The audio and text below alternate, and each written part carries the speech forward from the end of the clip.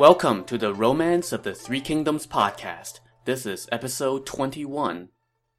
Last time, Sun Ce had chased Yan Baihu, a local warlord in the Southlands, to the city of Kuaiji, where the governor Wang Lang mounted a stiff defense to prevent Sun Ce from taking the city. After laying siege to the city for days without success, Sun Ce assembled his officers to find another way. His uncle Sun Jing said, Wang Lang has the city too well defended for a quick victory, but most of the city's grain and money are stored in Chadu, which is not far from here. We should occupy that location first. As the maxim goes, attack where they're least prepared, do what is least expected. Sun Ce was delighted by this suggestion and left a token army to keep the fires burning and keep marching out the standards to make it look like the main army was still camped outside the city. Meanwhile, he himself led the main army and headed south. Zhou Yu then suggested that Wang Lang would no doubt pursue them when he heard that they were leaving, so Sun Ce should leave a little surprise for him. I've already prepared for that, Sun Ce said. Tonight is the night we take the city. And so Sun Ce ordered his army to move out as planned. When Wang Lang got word of this, he personally went to the top of the city walls to check it out.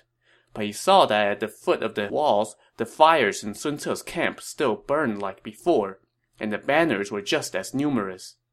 This made him question whether Sun Ce was really gone, but his comrades were much more certain. Zhou Ting and Yan Baihu both advocated for pursuing Sun Ce, especially since he might be on his way to Chadu. And since Chadu was such a key storehouse for him, Wang Lang relented and sent Zhou Ting and Yan Baihu on their way with 5,000 troops, while he himself followed. Well, you can guess what happened next.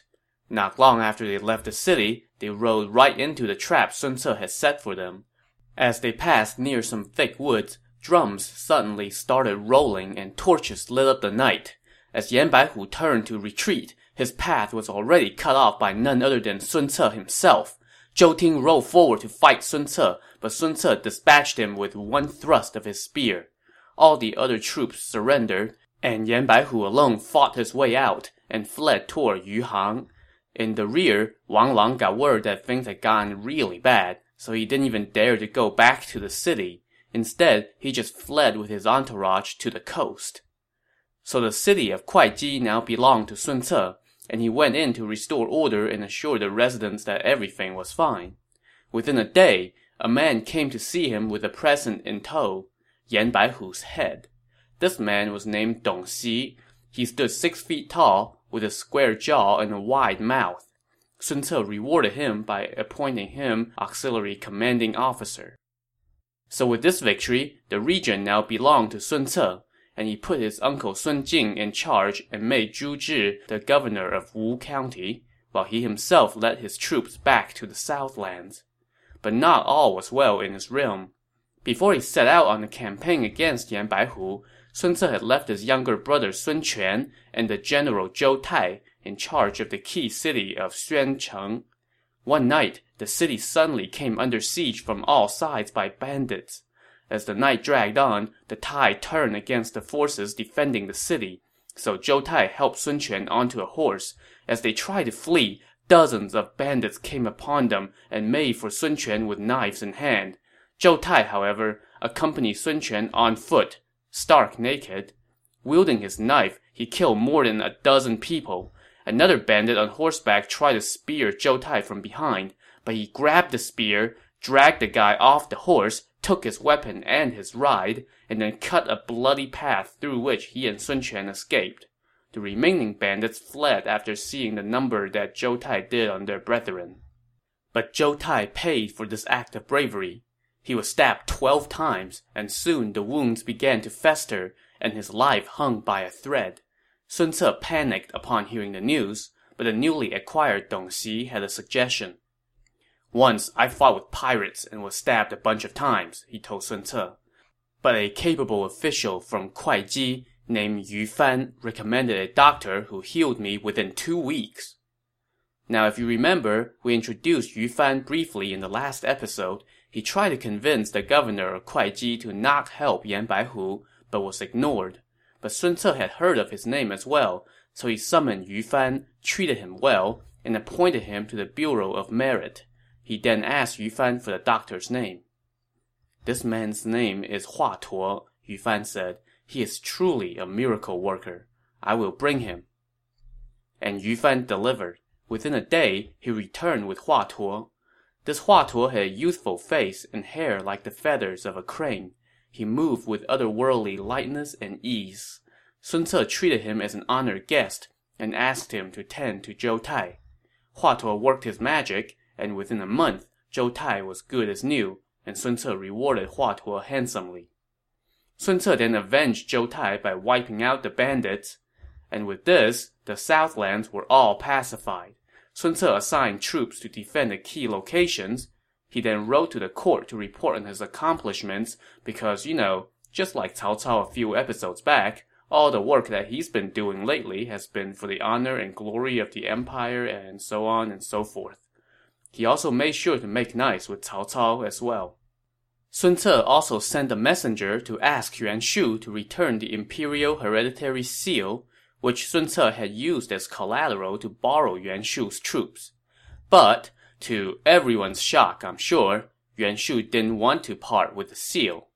You see, Yuan Shu was entertaining thoughts of declaring himself emperor, and an ascension ceremony just won't be complete without a sacred seal in your possession to show everyone that you have heaven's favor. So Yuan Shu wrote back and made up some excuse, probably something along the lines of, "I know it's around here somewhere and I'll ship it to you as soon as it turns up." In the meantime, he gathered his advisors to discuss their next move. "Sun Ce borrowed my troops as his foundation," Yuan Shu said. "And now he has control of all the Southlands. But instead of repaying my kindness, he's asking for his seal back. How should we make him pay for this outrageous behavior?" Yuan Shu's senior advisor, Yang Dajiang, spoke up. "Sun Ce has the strategic advantage of the Yangtze River, not to mention crack troops and ample grain. We can't attack him just yet. Right now, we should first attack Liu Bei as payback for him attacking us without cause, and then we can set our sights on Sun Ce. I have a plan that will defeat Liu Bei immediately." "What is your plan?" Yuan Shu asked. "Liu Bei is stationed at Xiaopei. He may be easy picking, but Lu Bu reigns over Xu province. We had previously promised him lots of gifts, but we haven't delivered.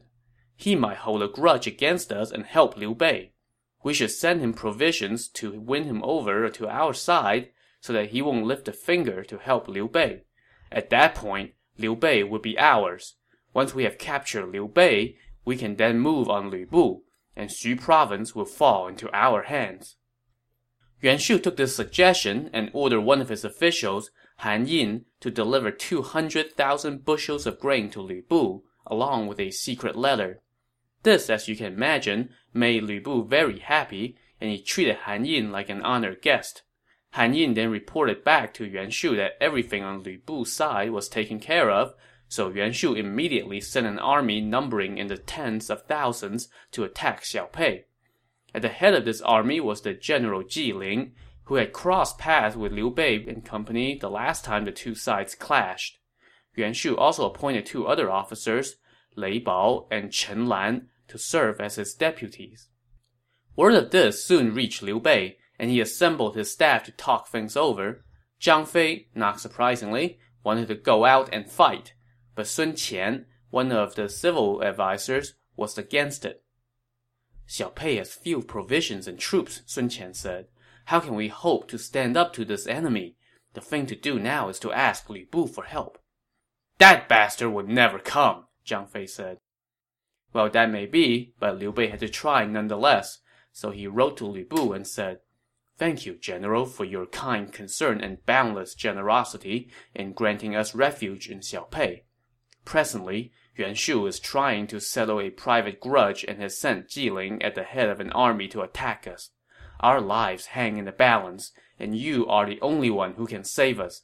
I pray you will send an army to relieve my plight. I would be eternally grateful." When the letter reached Lu Bu, he went to talk to Chen Gong and said, "Yuan Shu sent me grain and a letter asking me to not help Liu Bei, and now Liu Bei has come to beg for assistance. In my opinion, Liu Bei, being stuck in Xiaopei, is not a threat to me yet. On the other hand, if Yuan Shu eliminates Liu Bei and then joins forces with the commanders around Mount Tai to the north to attack me, that would be trouble. So I think the best thing to do is to help Liu Bei. And so Lu Bu mobilized an army and set out. Meanwhile, Jiling and his army had already marched to the southeast of Xiaopei and set up camp. By day, their banners dotted the hillside. By night, the fires in his camp lit up the sky while drums shook the earth. On the other side, Liu Bei had only a scant 5,000 men, but since the enemy was on his doorstep, he had no choice but to lead his cute little army out and set up camp as well. Suddenly, scouts reported that Lu Bu had led an army to the southwest of Xiaopei and set up camp there. When Jiling heard this, he immediately sent a letter to Lu Bu lecturing him on his apparent bad faith. But Lu Bu simply laughed. I have an idea that would make it impossible for either side to blame me. He then sent messengers to invite both Jiling and Liu Bei to his camp for a banquet. Liu Bei wanted to go, but Guan Yu and Zhang Fei were against it. You can't go. Lu Bu must be up to no good, they said. I have not mistreated him, so he would not harm me, Liu Bei said as he got on his horse. His brothers, of course, followed.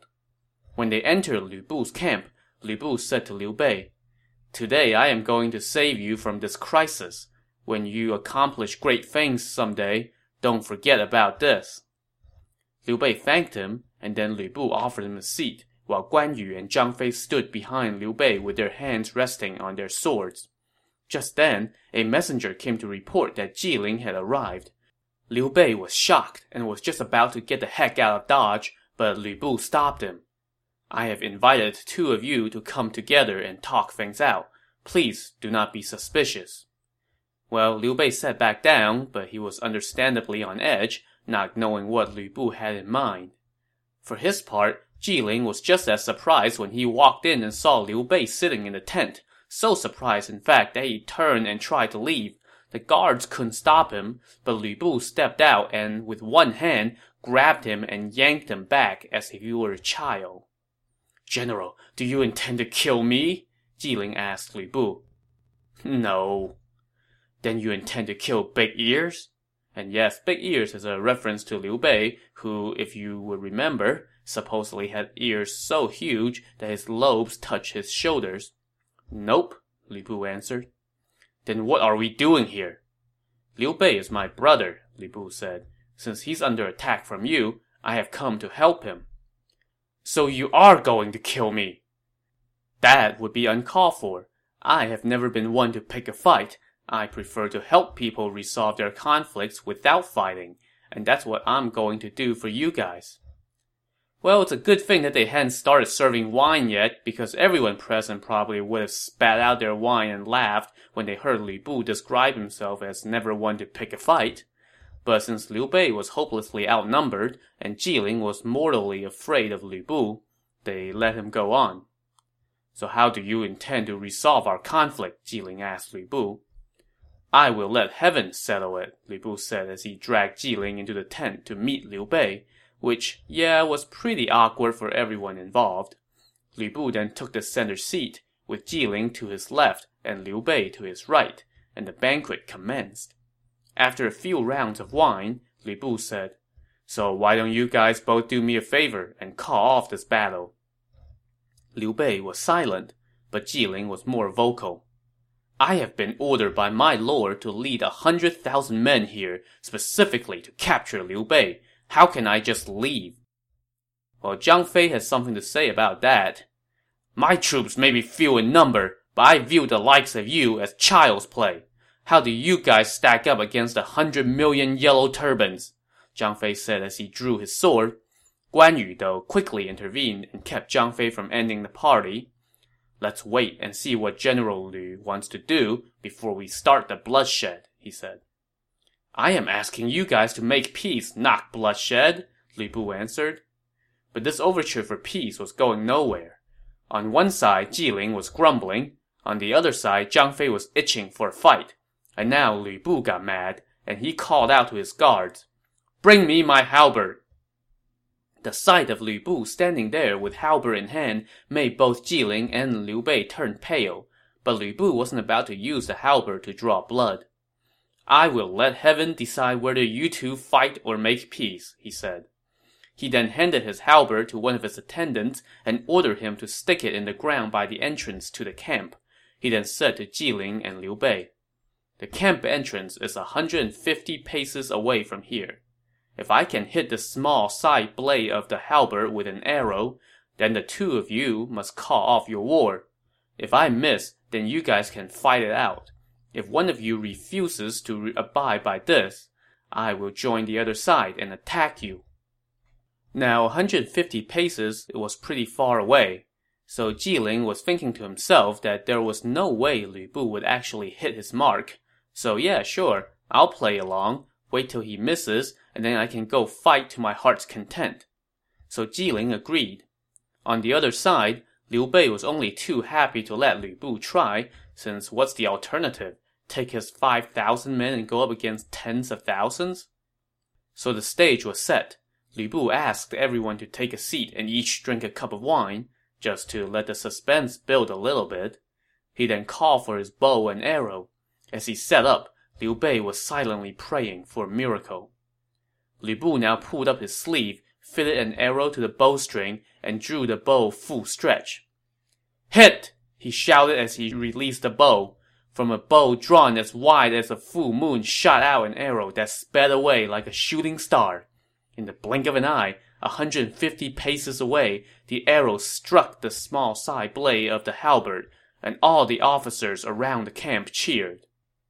A poet later praised the deed.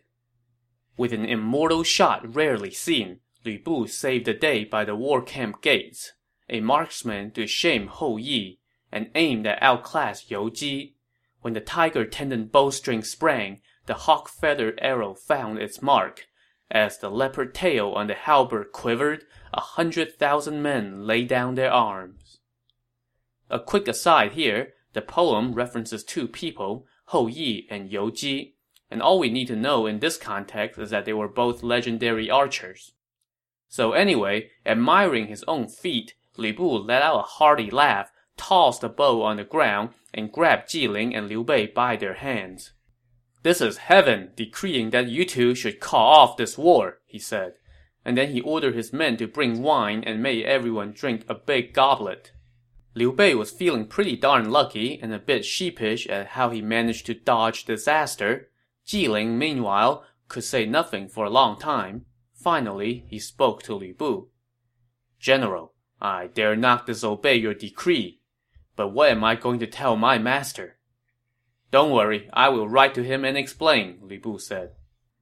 After a few more cups of wine, Jiling asked for and got the letter from Lu Bu, and he left. Lu Bu then turned to Liu Bei and gloated a bit more about how he saved Liu Bei's behind. Liu Bei bowed and thanked him, and then returned to camp with his brothers. The next day, all three armies went back from where they came. When Jiling got back to Huainan, told Yuan Shu what happened, and offered up Lu Bu's letter, Yuan Shu was ticked off.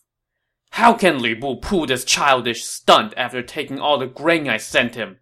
I should personally lead a huge army to punish Liu Bei and Lu Bu." "My lord, you must not act so impetuously," Jiling said. "Lu Bu's fierceness is unmatched, and he controls Xu province. If he and Liu Bei join forces, it would be difficult to defeat them. I have heard that Lu Bu has a daughter by his wife, Madame Yan, who is of marrying age. My lord, you have a son. You can propose a union between them. If Lu Bu agrees to betroth his daughter to your son, then he would certainly kill Liu Bei. After all, relatives always come before strangers." Yuan Shu consented and dispatched Han Yin to go play matchmaker. Han Yin arrived in Xu province with a bunch of swag in tow and went to see Lu Bu. "My lord greatly admires you, general, and would like to marry his son to your daughter and form an everlasting union between his house and yours," Han Yin told Lu Bu. Well, with something like this, Lu Bu was smart enough to consult his wife before deciding. So as we mentioned, his wife was Madame Yan, And some of you might be wondering, where is that supposed love of his life, Diao Chan, in all this? Well, she's still around, but she is only a concubine who is not considered an official quote-unquote wife. His primary wife was Madame Yan, whom he married first. Later, when he was living in Xiaopei, he took the daughter of the officer Cao Pao as his second wife. If you would remember, Lu Bu's connection to Cao Pao was what earned the latter a lashing from Zhang Fei and eventually led to Lu Bu sacking Xu province as a revenge. So of the three women, Madame Cao had died without bearing Lu Bu any children, and Diao Chan hasn't borne him any kids either. So the one daughter by Madame Yan was his only child, and he adored her. When Lu Bu told Madame Yan about the marriage proposal, she was ecstatic. I have heard that Yuan Shu has long been established at Huainan, and he has lots of troops and grains, and that it's only a matter of time before he becomes emperor, she said. If that happens, my daughter might be in line to become an empress. Do you know how many sons he has? Just the one, Lu Bu said. Well then, we should accept immediately, she said.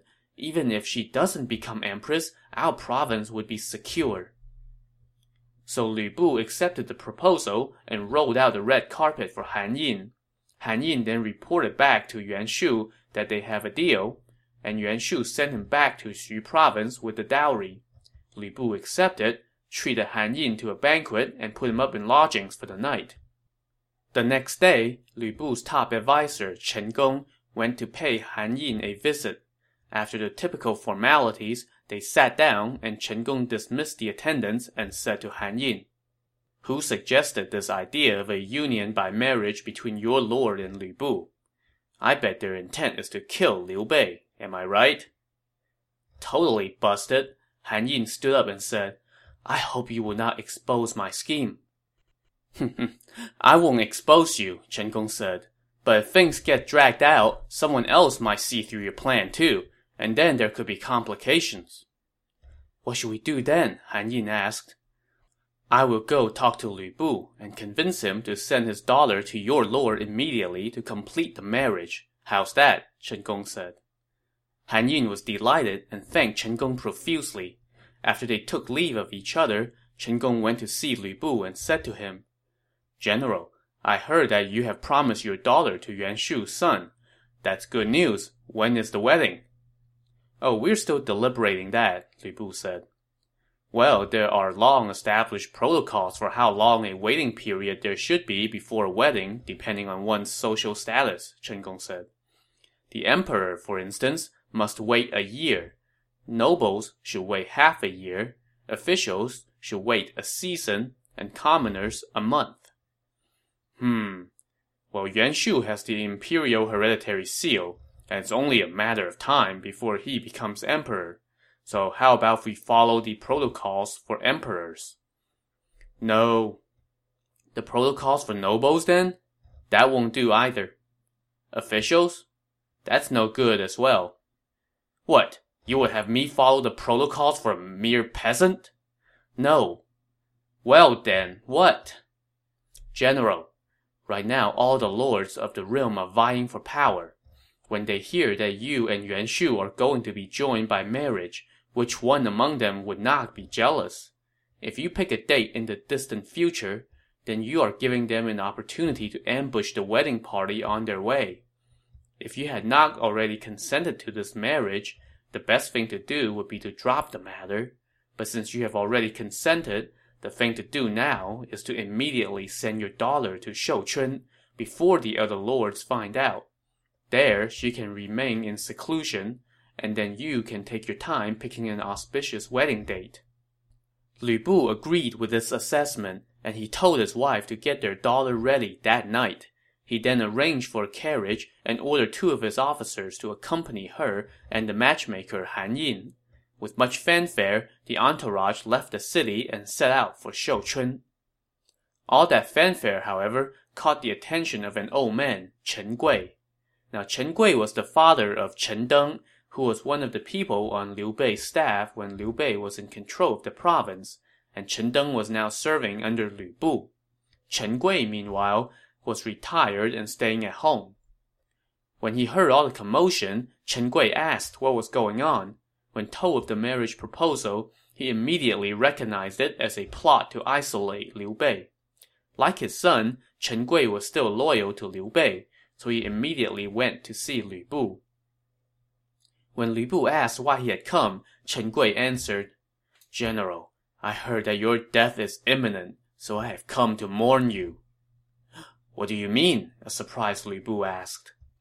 "Previously, Yuan Shu sent you gifts as part of his attempt to kill Liu Bei, but you foiled him with your marksmanship. And now comes this sudden marriage proposal. Their intent must be to hold your daughter hostage and then attack Liu Bei and seize Xiaopei. If Xiaopei falls, then Xu province is in danger. And if Yuan Shu asks you for provisions or troops, you would be in a bind. If you agree, then you would become his servant and make enemies of others. If you refuse, then you would lose your daughter and be at war with Yuan Shu. Furthermore, I have heard that Yuan Shu is thinking about declaring himself emperor. That would be treason. If he becomes a traitor, then you would be guilty of treason as well as the relative of a traitor, and there would be no place for you under heaven." But this spiel left Lu Bu in a panic. "Chen Gong has led me astray," he said, and he immediately ordered one of his top generals, Zhang Liao, to lead an army and chase down the wedding party and return his daughter. They even seized Han Yin and detained him. At the same time, though, Lu Bu also sent a message to Yuan Shu, telling him that his daughter's bridal outfit was still being prepared and that he would deliver her as soon as that was ready. This, of course, was a stall tactic while Lu Bu tried to figure out his next move. Chen Gui advised him to send Han Yin as a prisoner to Cao Cao, but Lu Bu could not make up his mind. At this moment came another twist. Scouts reported that Liu Bei was recruiting soldiers and purchasing horses in Xiaopei, and that they didn't know what his intentions were. Lu Bu, though, dismissed this at first, since after all, Liu Bei was a military man, and recruiting soldiers and buying horses were the kind of things that a military man was supposed to do. But just then, two of his officers, Song Xian and Wei Xu, came to see Lu Bu and told him, "On your orders, we went to the Shandong region to buy horses. We had purchased 300-some fine steeds and were on our way back when bandits made off with half of them. We asked around and found out that was actually Liu Bei's brother Zhang Fei pretending to be bandits and stealing our horses." Lu Bu was understandably ticked off and immediately led an army to Xiaopei to settle the score. Liu Bei was stunned to hear that Lu Bu was on his doorstep with an army, and he hurriedly mobilized his own troops and went out to meet Lu Bu. When the two sides had lined up, Liu Bei went out and asked why Lu Bu was there. "I saved your butt with my marksmanship," Lu Bu cursed him as he pointed at Liu Bei. "Why did you steal my horses?" "It is true that I was short on horses," Liu Bei said. "I had ordered my men to go purchase more. How would I ever dare to steal your horses, brother?" "You ordered Zhang Fei to steal 150 of my fine steeds. How dare you deny it?" Well, Zhang Fei now rode out with his spear in hand and shot back. "Yeah, I took your horses. What are you going to do about it?" "You round-eyed rogue!" Lu Bu shouted. "So when I take your horses, you get mad. But what about when you took my brother's province?" Well, it was clear that the time for talking had already passed. Lu Bu rode straight for Zhang Fei, and Zhang Fei came out to meet him. The two fought for 100-some bouts without settling anything. Liu Bei was worried that Zhang Fei would slip up, so he ordered a retreat into the city, and Lu Bu's army surrounded the hamlet. So yeah, Zhang Fei has gone and done it yet again. To see how Liu Bei is going to get himself out of this pickle, tune in to the next episode of the Romance of the Three Kingdoms podcast. Thanks for listening.